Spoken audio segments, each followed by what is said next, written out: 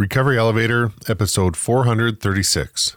I don't think you realize when you're drinking how much you've dimmed your own light. And when you finally let go of that, you just shine in a way that you didn't think you could.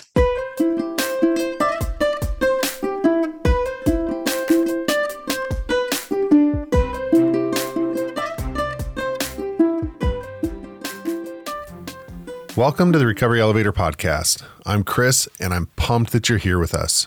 On today's show, we have Lacey. She's 34, from Illinois, and has been sober since May 15th, 2020.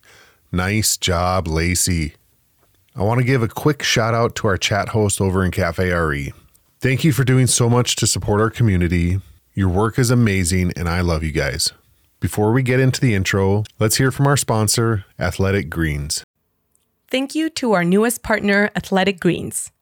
I take AG1 by Athletic Greens daily. I gave AG1 a try because I noticed that I was taking multiple supplements a day, and I was searching for something that took care of my immune system as well as gut health all in one. I'm training for another marathon, and I take AG1 in the morning before getting my run in, and it makes me feel like I'm ready to conquer the day. I'm a busy working mom, and it gives me such peace of mind knowing that I'm helping my body by providing it with all of the nutrients that it needs in a day. I've been taking AG1 for 2 months now, and I have noticed how good I feel throughout the day and how I don't immediately need caffeine upon waking up. All you have to do is mix 1 scoop of AG1 with water, and voila, your cells will be grateful. 1 daily serving of AG1 contains 75 high-quality vitamins, minerals, and whole food source ingredients. If you're looking for a simpler and cost-effective supplement routine, Athletic Greens is giving you a free 1-year supply of vitamin D and 5 free travel packs with your first purchase. Go to athleticgreens.com/recovery. That's athleticgreens.com/recovery. Check it out. All right, let's get into it. Welcome to Season 5 Recovery Elevator. As Paul and I were preparing for the season, we thought it'd be important to use the first couple episodes to set a bit of a foundation for the upcoming year, both as a reminder to us and to let you all know where our heads are at. I'm going to give my take on the RE mission statement and talk about what each of the 6 key themes means to me. First off, our mission statement. We offer hope through community and connection, partnering sobriety-seeking individuals with other like-minded people. Over and over and over again, you're going to hear us and our guests talk about the importance of connection. It's not because it's the only thing that we know how to talk about, but simply because it's that important. Community continues to be a well that I draw from in my sobriety and healing journey. It's our goal to show you, the listener, that you are not alone in this. We want you to know that there are people out there just like you, and to create a promise of hope that you can do this too. That community can be through the fellowship of listeners of this podcast. It can be through Cafe RE, traditional 12-step, a spiritual community, a gym, neighborhood watch, anything. The point is that you are not alone. All right, on to the 6 themes. Number 1, Recovery Elevator is inclusive. We all know that addiction doesn't discriminate. It doesn't care about your race, your gender, your sexuality. It doesn't care what tax bracket you're in or where you live. Our message and our doors are open to everyone in the same way. No matter who you are, no matter what demographic society might want to put you in, you are welcome here. And like Paul mentioned in his last intro, we're also here for the loved ones of people struggling with addiction or for anyone looking to support those who want to change their relationship with alcohol. Number 2, there is no right or wrong way to do this. Part of the beauty of this project is that our guests don't all fit into a box.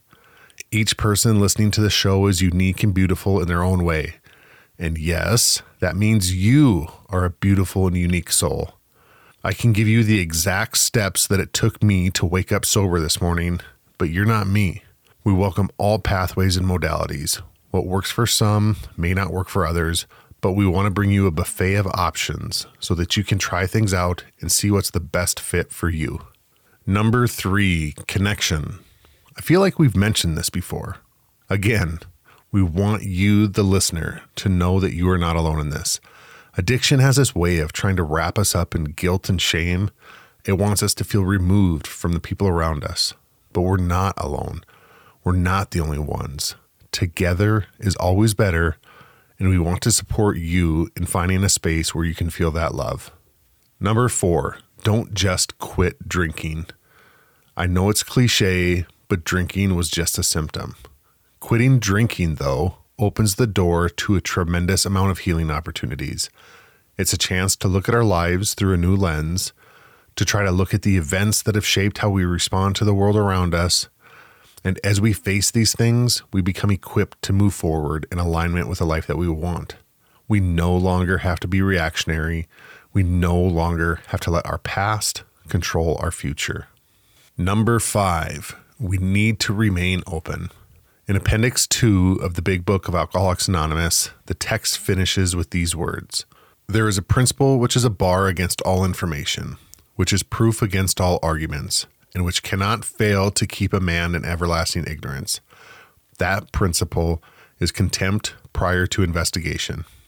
This means that if we make up our minds that an idea isn't going to work for us before we even try it, we've already failed. While it's true that not everything works the same for everyone, we've covered that. We want to encourage our listeners to be open to new concepts. And number 6, we must pass along what we've learned to others. That's really what this whole thing is. The intros and outros are an opportunity for Paul and I to share a bit of our experience and journeys, and the interviews are our opportunity to hear from the recovery community at large. I've met some of the most amazing people in my life through recovery, and there's some wonderful stories of hope, restoration, grit, and healing out there. Even with over 400 episodes in the bank, we've hardly scratched the surface. We want to continue to keep this space open for all of you to share your experiences. We want to keep the knowledge flowing, and we must keep sharing what we learn. I also think it's important that we take these lessons outside of the recovery space. The lessons that we're learning and the healing that we're doing are like drops of water. There's this ripple effect on the people who are in our day-to-day lives. As we grow and change, we have an influence on who we encounter. Collectively, we can make this world a better place, one little bit at a time. From a smile instead of a scowl, from being able to use our healing to relate to someone who's struggling, our increased empathy and patience because of the work that we've done, the hope that we can bring to the rest of the world, it all adds up and it all matters. Well, Ari, that's what we've got in store for y'all for the next year. I want to thank you for allowing me into your ears every other week. On a personal level, your support over the 2 years that I've been a part of this podcast made it an easy decision to agree to one more. I'm humbled by the wonderful guests that we've had and excited to get to know more of you over the year to come. Now, before we hear from Lacey, let's hear from our sponsor, BetterHelp. Trying to find balance in day-to-day life is tough. I'm a working mom, and it seems like the older my kids get, the busier our lives become. We all have different needs, and it's truly a challenge to take care of everyone else while also making sure my cup remains full. For me, setting that block of time in the week to check in with my therapist is a great way to protect my energy and my mental health. It's hard to balance everything that I'm juggling when I don't feel like I'm taking any time to balance myself and my emotions. Therapy has allowed me to use coping skills to navigate recovery as well as my busy mom life. If you're thinking of starting therapy, give BetterHelp a try. It's entirely online, designed to be convenient, flexible, and suited to your schedule. Just fill out a brief questionnaire to get matched with a licensed therapist and switch therapists anytime for no additional charge. Find more balance with BetterHelp. Visit betterhelp.com/elevator today to get 10% off your first month. That's BetterHelp, HELP.com/elevator. Recovery Elevator, please help me welcome Lacey. Lacey, how are you doing today? I'm doing great, Chris. Thanks so much.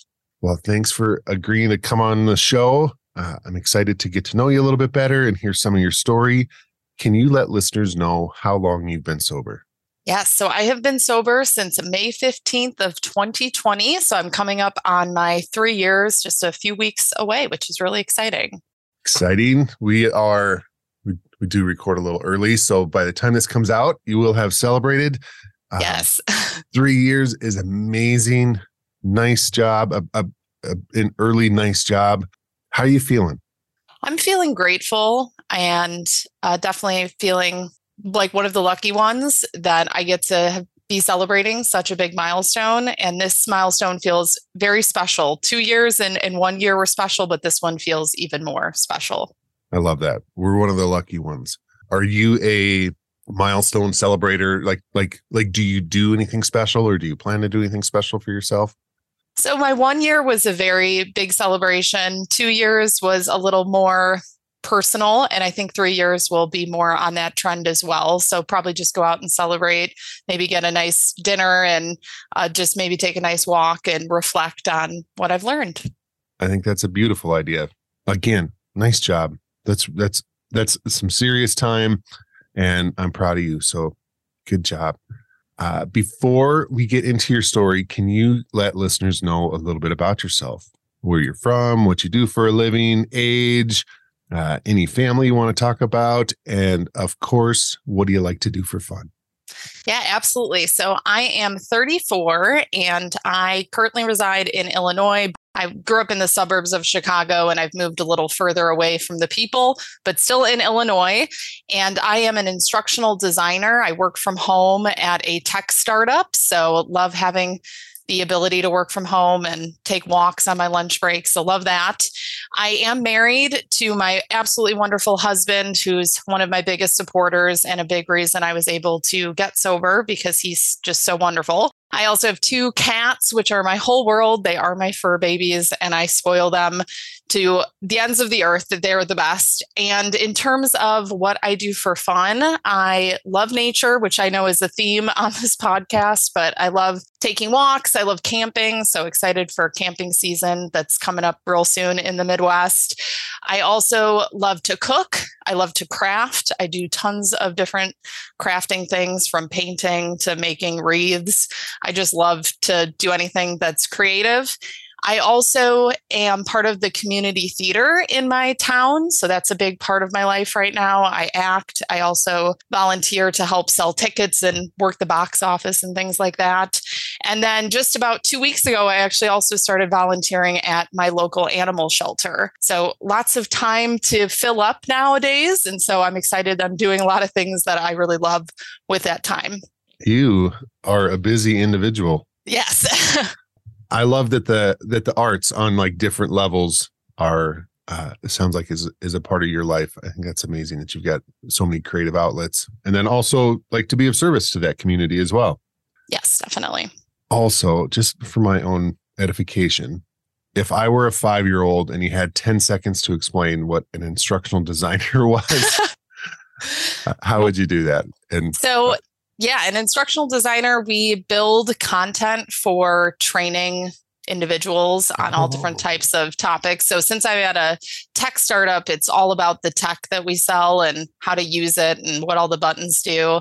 So just build a lot of really cool things. So also a creative outlet for me, which is great. Well, that sounds really neat. I'd not heard that before. Very cool. All right. Enough of career lessons for Chris. Let's get to the good stuff. Let's do what we came here to do, Lacey, and talk about your relationship with alcohol. Maybe let's start at the beginning, either first experiences or family background, wherever you think is appropriate, and then we'll walk forward together. Sure. So I started drinking not super early, but not super late either. It was in high school. It was my sophomore year of high school. And just to give a little more context, I will say I was someone who always knew I was going to drink, even through childhood, because both my parents quit drinking when I was very young. I think it was about 5 or 6 when they decided to quit drinking. And that was something that definitely impacted the way I looked at alcohol because it was never around. So there was never alcohol in the house. I never saw my parents tipsy or drunk. And so there was this mystery about alcohol because I was around it so little. It was only really at family gatherings. And even then, my extended family were not big drinkers. And then really the biggest memories I have of drinking when I was younger, my friends family members drinking. So their parents drinking and going over to their houses and having dinner and seeing them drinking a glass of wine with dinner. And it seemed like this thing that was missing in my family, that it made everybody get along. Not to say that my family fought or anything like that, but it just seemed like it was this extra level that these families had that I didn't understand why it wasn't a part of my family. And so there was just this mystery and curiosity about alcohol from that very young age. So because of that, I think I always knew I was going to drink. I always wanted to try it. And so the first real opportunity that came around was when I was a sophomore. I had just auditioned for theater, which, as I said earlier, is a part of my life now. So theater's always been a big part of my life. And it was the first play that I actually got a part in. And the rest of the cast, it was a small cast, were older than me. So they were seniors and I was a sophomore. And so when the cast list was posted, they said, "Hey, we're having a party. Come by."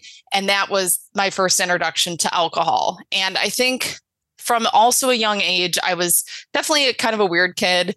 I struggled making friends. I was bullied. And so I was always looking for inclusion and I was always looking to be connected to people. And this was the first time that I felt like they were including me and they wanted me to be there. And in order to be part of this, alcohol was kind of a part of that situation. And so not only did I want to do it, but it was also really cool and they were older and I was like super into the idea. And so that first time I drank was magic. It was great. I felt like I had friends and they liked me and I was laughing and we had these inside jokes after that night. And so that was really my beginning of my high school experience, was drinking with that group of older seniors and these house parties where, parents would go out of town and we would all sleep over and pretend to be the other person's parents. And it was this secret, cool thing that I was doing. And I remember that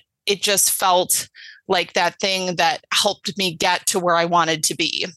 And then my senior year is when everything started to change, because not only did those people move on and go to college, so I didn't see a lot of those friends anymore. The few people that I was friends with, I had a really big falling out with. And so, as you can imagine, senior year, losing my friends was really difficult. And I very quickly was grasping for any new friends that I could find. And I did find a new group of friends that, unfortunately, their thing that they did together was not just drink, but it was drugs. And it's interesting because this is part of my story. And the reason I want to talk about this is because I think denial is the word that I think about with the journey of my drinking, because the way that I looked at alcohol from the start was that I wanted to do it. I had this motivation to drink. With drugs, there was always apprehension. I was always nervous about it. I was a dare kid, but I felt like I almost had to do it because I wanted to be a part of this group. So that is when I started actually doing cocaine, which was very young to do cocaine, senior year, 18 years old, and started doing that very quickly and very rapidly. And drinking alcohol and cocaine were really hand in hand. I was doing both of these things every day, and I wasn't doing one without the other. They really were very intertwined. And I remember driving home to my parents' house late at night and just clutching a water bottle of liquor because that was the thing that was going to help me get through the come down from cocaine. And so it was like this blanket that I had from a very early age that I knew as long as I had that bottle of liquor in my purse, I was going to be okay. But if I didn't have it, everything was going to fall apart. So that was kind of the beginning of my drinking.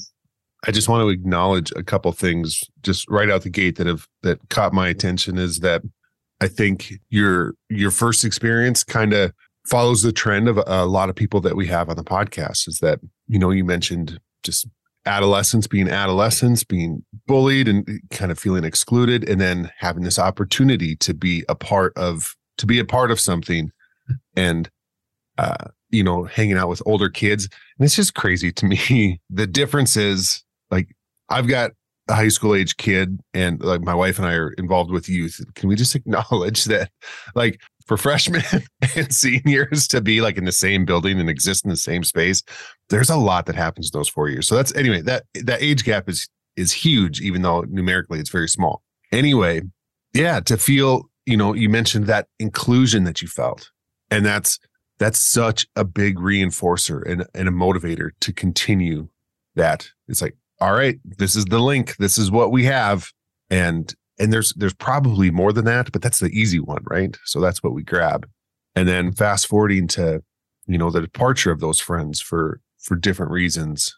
And yeah, I can appreciate that feeling of like loneliness and scared and finding that other group, and, not to admonish them, but, you trying to adapt to their behavior again, because looking for that belonging. So yeah, I think a lot of us have had a version of that, and it sounds like there was a rapid escalation in that behavior, and even in that senior year, maybe having some dependency, at least in terms of like recognizing on another level, not only is this a social connector that has been useful, but also attached with some drug use. This is another tool that I need. Yeah, absolutely. Let's keep walking forward. How did things play out beyond, as you left high school? Yeah. So into my 20s, I would say I started to identify as being a partier. It became part of who I was. I was proud of it. It was a piece of armor that I would wear that I was proud to show off. I loved being able to drink anyone under the table. I loved to be the one that could stay up all night and be one of the last people standing.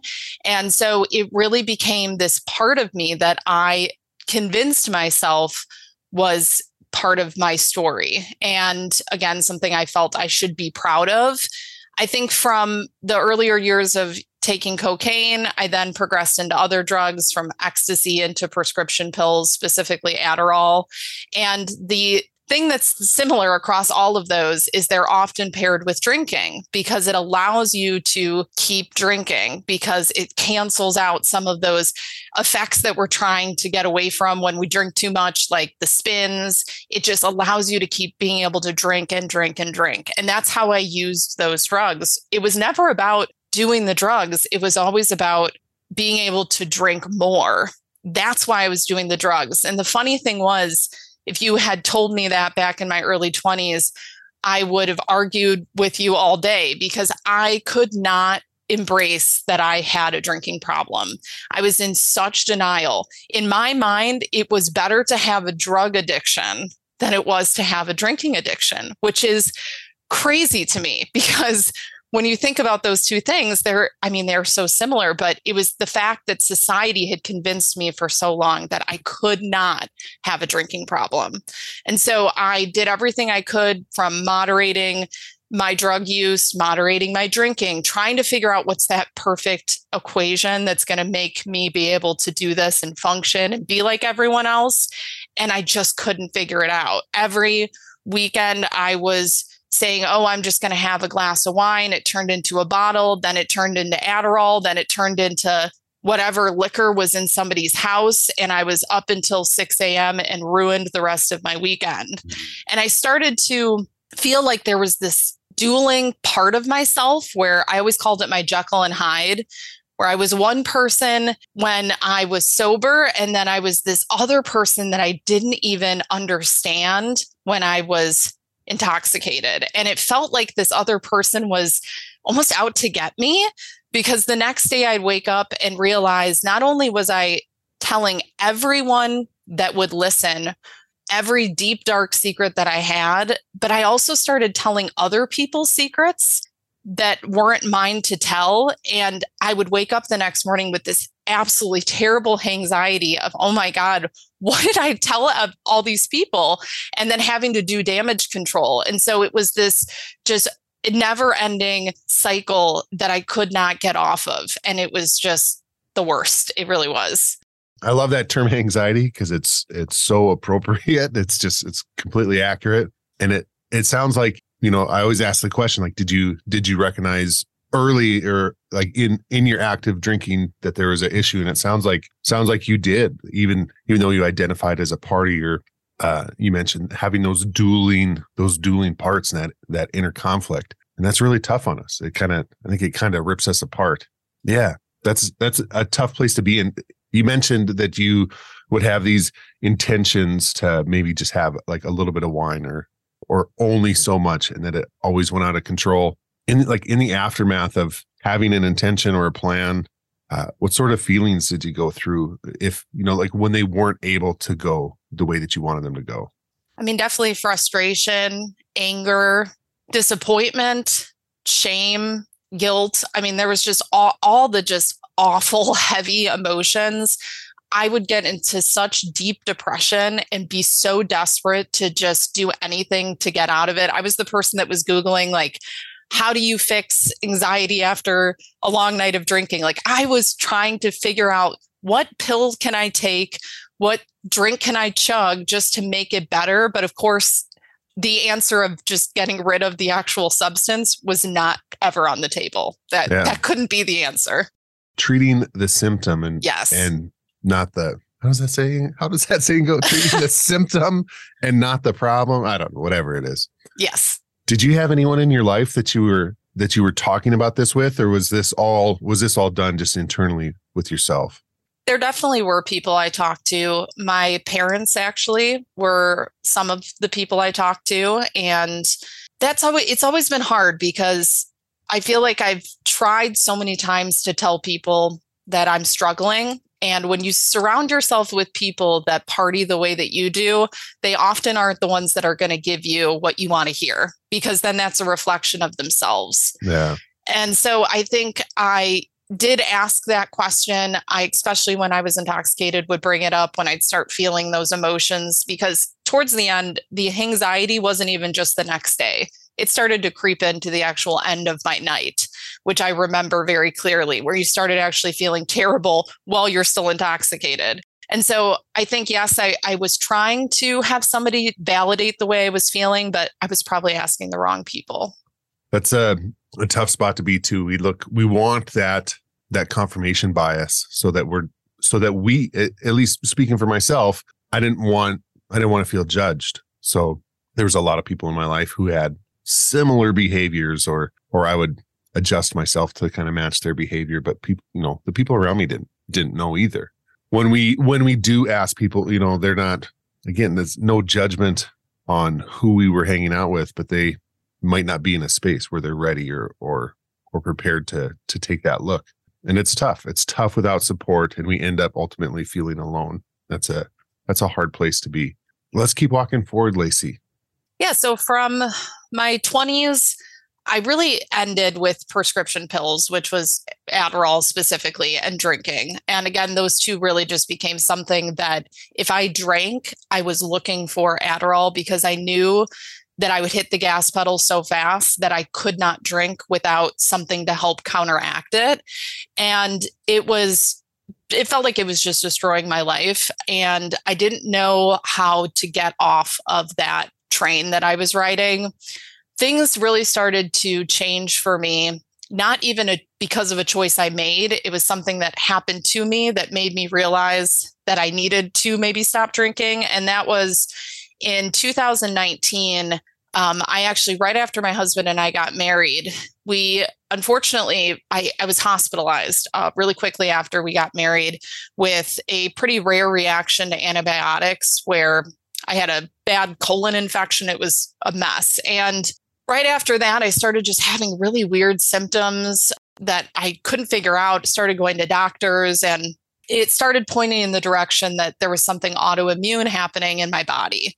And we were thinking, or my doctors were thinking, this is probably an autoimmune disease, but we can't figure out what it actually is. And I remember at that time, as soon as I started getting some of this feedback from doctors, this voice in my head was saying, oh no, I think some of this might be because of what I've been doing. These years of me drinking and doing drugs and smoking cigarettes and just not taking care of myself, I have a feeling that's part of what's happening. And that was really, really hard. And I started to play the victim card. And instead of saying, this is an opportunity to start taking care of myself, I went the other way and I started partying even harder because I didn't want to face the fact that I was maybe hurting my own self.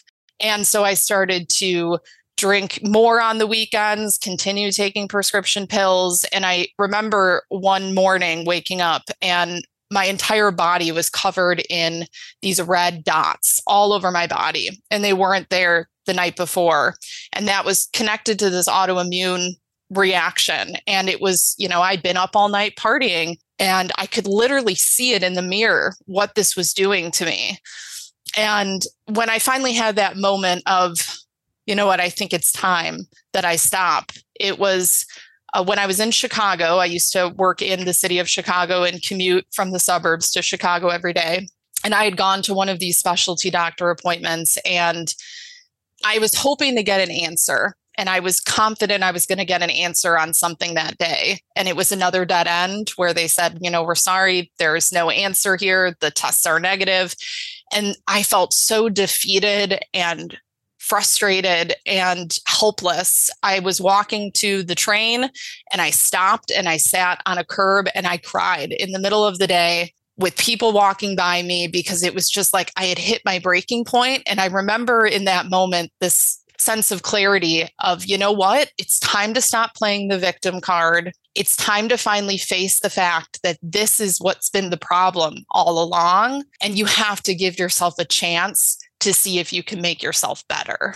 And I'd love to say that after that day, I never drank again. That's not true. It was probably another couple weeks until I really had that last drink. And even then, that was not my last drink. But that was the moment that I realized you got to stop denying and just embrace the fact that this is the thing that just needs to go entirely. There's no more moderation. You got to get this out of your life. Yeah. Wow, Lacey. That's a really powerful moment. And I think it illustrates the extent that we will go to try to avoid facing. Like we can see it on the horizon and we're looking at it. We glance at it every once in a while, but we just, turn our head or put those blinders on or whatever the hell analogy or cliche a person wants to throw at it. But like, we know that it's there, but we just don't want to look at it. And just the power that moment has when we can just accept, like, this is where I'm at. And if that means that we're sitting on a curb in Chicago and just having a little cry with a bunch of pedestrians, then so be it. But what a powerful moment. And I love that you said that that wasn't necessarily a light switch. Like Lacey drinks, has this realization. Lacey doesn't drink. It's a process. And I think that's important for people to hear, because sometimes we think that's it. Like, you have this epiphany and poof, you're done and your life is amazing. Let's spend some time talking about what some of those on and offs look like for you, and maybe just sharing with our listeners what it's looked like for you to get to that point of, what has been your last drink. What sorts of things did you try? You get it. I'll quit over explaining. Yeah. So after that day, like I said, I actually went on vacation with my husband, and I remember the whole vacation, all I did was drink, and it was miserable, and it was not at all what I wanted it to be. And that was actually the last real big hurrah that I had. I got home and I was like, you know what? I'm good. And I decided, let's give it 30 days. And if I get 30 days, I'm going to join this thing called Cafe as a gift to myself, because I had been listening to Recovery Elevator for probably a year, maybe a year and a half at that point. And I was like, if I can prove to myself I can get 30 days, I'm going to give myself this gift right around my birthday. And so I did. I joined Cafe Go and was really excited to be there, but I wasn't really engaging with people. I was definitely more on the outside, just kind of watching what was going on. And I think at that time, I still was kind of, gritting my teeth, I was trying to get through, and I wasn't really completely ready to embrace sobriety. There was still that little part of me that was hopeful that I could be a normal drinker one day. So I actually got 6 months of sobriety, and that 6 months was great. I won't say the full 6 months was great. The first 4 months was pretty shitty. It was hard. Going out to any kind of social situation sucked. I felt like I didn't know who I was. I was like a fish flopping out of water. I just couldn't do it. I was uncomfortable all the time. But then by 5-6 months, I was feeling really good. The pink cloud started coming in. And along with the pink cloud came that little voice that said, you know what? We're getting to 6 months. That's a really long time. Maybe we're cured. And my husband and I started looking for a house to buy. And this always makes me laugh. We found a house that we loved, this old house that I'm currently living in. And in the basement of that house, there was a bunch of wine racks. It was like a wine room. And I remember seeing the wine racks and I was like, well, shoot, I'm going to have to drink wine if we buy this house because there's racks for the wine. Son of a bitch, they got me. So I was like, I just needed that excuse to drink again. And that was it. So we bought the house and I said, I'm going to start drinking again. And I even remember telling people I'm going to start drinking again. And they were like, ooh, really? Are you? And I was like, it's fine. It's fine. And so we moved in, and the week that we moved in was the week that COVID happened. So that totally turned everything all upside down. And that also fed into, well, I better drink because the world's going to hell. And so I started drinking because of COVID, because I felt like I could because of COVID. I drank for about 3 months, I believe. And I'm actually really grateful for COVID because it made me realize that my drinking really sped right back to where it was very quickly. I think if I had had the opportunity to go out and socialize with people and drink, I would have started convincing myself, denying again that I could be a normal drinker. But I was right there by myself alone in my house, and I was drinking to the point that I was passing out with the windows open and waking up and the whole house is dark and I'm in a fishbowl. And I realized, you know what? I don't think I can make this work. And actually, my husband was the one who said, one day, you're drinking exactly the way you were drinking when you said that you would quit. So maybe you should quit again. And I was like, yeah, damn, I'm going to need to quit again. So that was when I had my last drink, May 15th of 2020. And actually the next day I had just rejoined Cafe Ari. I actually left Cafe Ari when I decided on my 3 months that I was going to be a drinker again. So I rejoined Cafe Ari. I started joining the Marco Polo group because Marco Polo is kind of where everyone was connecting at that time since we were all stuck inside with COVID going on. And that day after I had really rejoined and decided I was going to stop drinking was when I met my accountability partner. And that's been one of the best gifts of this whole journey. She's one of my soul sisters. She's my best friend, Nikki, and she's just amazing. And she's one of the main reasons that I'm even here on the podcast today. So shout out to Nikki. What's up, Nikki? We're going to come back to Nikki. I wanted to ask a question, and hopefully this isn't too sales pitchy. It's not intended to be, but you had mentioned that you were going to give yourself the gift of Cafe Ari membership. And listeners, if you haven't heard us talk about Cafe Ari, it's an online accountability group that Recovery Elevator offers. It's community. That's basically what it is community. But you had mentioned that was going to be your 30-day treat to yourself. And I think we all, it doesn't benefit us to think about like changing the past and trying to change it. It takes what it takes. We've been through what we've been through for a reason, I believe. But if you could go back and talk to yourself before that, would you still recommend waiting 30 days before finding that community? No, not at all. Especially for someone like me, who the reason I drank in the first place was because I wanted connection. Mm-hmm. And so when I stopped drinking, I couldn't figure out how to connect with the people I used to drink with, because that was how we connected. So all of a sudden I was alone again. And that was always what fed into my issues. So having connection was so important, probably the most important thing that I needed in my life at that time. Yeah. I just wanted to, I think that's there's so many of us who think, all right, I'm going to create some accountability, or I'm going to let someone know. I'm going to tell my friends, my family, but whatever your support is, once I have X amount of time. And it's a lot of time for me, like I had this goal of let's say it was a week. I wanted to get a week, and then maybe I would tell my buddy Joe, hey, I made it a week and I'm trying this thing. But it might have taken me 6 months before I even hit that week, and I'm just burning time. So I just want to encourage any of our listeners, if that's if you've had that thought, like, all right, I'm going to get whatever, and then maybe I'll try something. I just want to encourage you. There's, Cafe RE obviously is one, but it's not the only game in town. There's a lot of different communities, and even if it's not recovery, there's church groups, there's a lot, health and fitness, yoga, hiking. There's all sorts of communities out there full of people who will be willing to support you and walk alongside you. So, and I love what you said, that you found community in drinking. So yeah, like let's look for that community on the recovery side as well. And yeah, you found your Nikki. And yes. If people haven't heard that term, I think a lot of times we hear about like a sponsor in recovery, if people hear about traditional 12-step, but if somebody hasn't heard what an accountability partner is, can you explain that relationship and dynamic that the two of you have and what you are for each other? Yeah, so accountability partners, they are official in Cafe RE. You can ask for one, but Nikki and I just kind of found each other, and it organically turned into this relationship.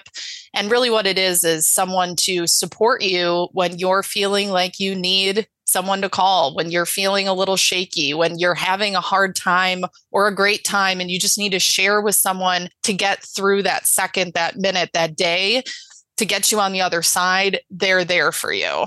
And she was that and much more over time. But through the Marco Polo app, we actually talked every single day, sometimes multiple times a day, for an entire year. And how special that is to have found a friendship like that in my 30s. What they always say, as you get older, it's awkward to, meet new friends. And so not only were we able to support each other, but our stories are also very different. And so that was really cool. It was a different perspective on drinking because they were so different journeys, and we were able to talk about it, and it gave me a different perspective of my own relationship with alcohol. Yeah, that's really neat that completely different folks from completely different backgrounds, completely different usage and life histories, we can find these bonds. And social media and technology is a real bummer for a lot of stuff, but there's also some beautiful things that can come out of it. And I know, like Marco Polo, when I first heard of Marco Polo, I was like, what the hell is this? But there have been some, amazing friendships that have come out of that means of communication. And it makes it really easy to just stay in touch with someone. And again, listeners, this is, like Lacey said, this is something that we do in Cafe RE, but it's not like that. Like you can find this in your life as well. Again, whether it's through some sort of a support community, but I think that point is, who are those people in your life, and who can you find, and that importance of accountability, and then developing a bond beyond just the talk of addiction. I'd be willing to bet that when you guys talk today, that it's probably not daily conversations of, are you feeling triggered? Have you read your daily recovery literature? Yeah, no, not at all. Now it's just girl talk all day, every day. And even I'll say we don't talk every day anymore. Now it's maybe 2 or 3 times a week. And we've said a few times that it feels weird that we don't talk as much as we used to, but we don't feel like we need that in the way that we did in that first year, where we were really surviving. We were trying to just keep our heads above water and holding each other's hands while we did it. Yeah, there's growth and development. And I think it's cool that, that you have each other. And I think that's really, really neat that each of you has found a partner in this. And again, like those conversations to the listeners, like these friendships that we form in recovery, these people that we meet when we open ourselves up, it's not, all right, let's talk about Bill Wilson's life today. Like that's not it. Like sometimes it starts like that, but it grows into just people doing life together. I know most of my closest recovery friends we're talking about someone's goofy ass cat and what they did, or the ball game that somebody went to with their kids, or a trip that the other friend is on. And it just keeps that door open. So if one of us is having a real tough day, we're already talking. Yep. Hey, your sandwich looked great that you had for lunch. Also, I'm kind of going through it right now. That's great. So let's talk about the last 3 years a little bit. You found your accountability partner. We've talked about what that relationship can look like. What other sorts of things have happened in your life over the past 3 years? Like what sorts of changes did you have to make and what did those look like? And then also I want to talk about like some of the perks, some of the benefits that you've seen. Yeah, so some of the changes, I think there's always this fear when you stop drinking that you're going to miss out, that you're going to lose friends. And I'm here to say that doesn't happen all the time, but there is a little bit of that. And that can be hard to come to terms with. I have maybe not lost friends, but there are some connections that aren't as strong because I don't drink with them. And I'm okay with that because the connections that I have as a sober person are so much stronger than those relationships that I used to have. So it's kind of a tit for tat and I'm okay with the trade. Yeah. In terms of, good things, I feel like I've made a lot more space in my life to do the things that I used to love that I hadn't done in a really long time, because every day after work, it was, well, let's go sit outside and drink wine and smoke cigarettes. And now it's, hey, let's go to the animal shelter and volunteer for a few hours, or let's memorize lines to be in a show. I hadn't done theater since I was probably 20 and just recently got back into that because I couldn't fit that in my life before. And that right there is one of the biggest gifts of sobriety, is being able to finally feed my inner kid in a way that I couldn't because alcohol just took up too much space. Yeah. Like you said in the intro, that all the different hobbies and activities that you have, I think those are beautiful gifts of recovery. And how cool is that you have the time to dig into these things. With coming up on 3 years under your belt, what are you looking forward to? I don't want to steal my rapid fire questions, but we've got a couple minutes before we get there. What are you looking forward to? Like, what's working today and what do you plan for the future? So I'm looking forward to continuing to figure out who the real me is, because I was away from, I think, my true authentic self for a very long time. So it takes a long time to kind of get back to who that person actually is. And that's a lot of self-care. That's a lot of trying new things.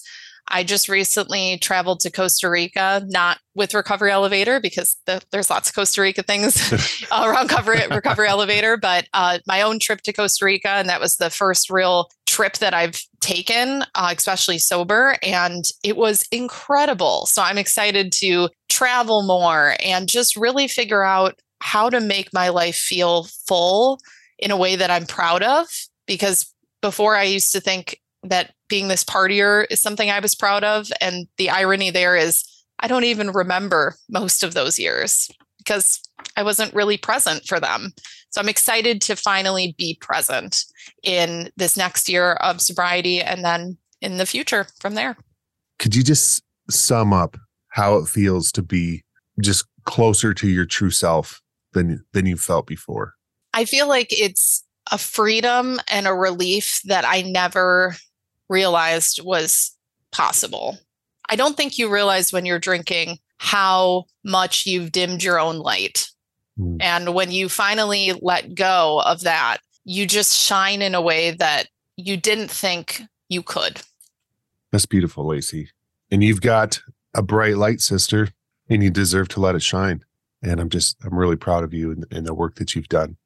It's amazing to be able to see people come back to life and hear the stories about how they came back to life and to be able to live brightly, because you deserve it. Our listeners deserve it. And like you said, that freedom, to be able to have that freedom, it's out there and it's for us, for sure. Sister, we are at our rapid fire round in 30 to 60 seconds. Can you answer these questions? Yes. All right. Number 1, what was your biggest fear as you were thinking about quitting drinking? My biggest fear was that I was not going to have any friends. I was never going to do anything fun. And I was just going to sit at home and become a cat lady. And I still am a cat lady. And I still have fun. And I still go out. So it's still a good time when you're sober. I want to be a cat lady. I want curlers in the hair and a robe, whole thing. Number 2, what is a positive that you didn't expect in a life without alcohol? My positive is definitely having the space to do more things that are meaningful to me and also give back to people finally that I maybe couldn't give back to because I just didn't have the energy to do that. Yeah, beautiful. Number 3, what is your go-to alcohol-free drink? So this is tough because I got 2. Well, I've got 3. I'll say coffee. I drink coffee every day. Coffee's the best. I love sparkling water, specifically LaCroix. And then the other one, yes, LaCroix. I got one right here. And then the other one would be ginger beer.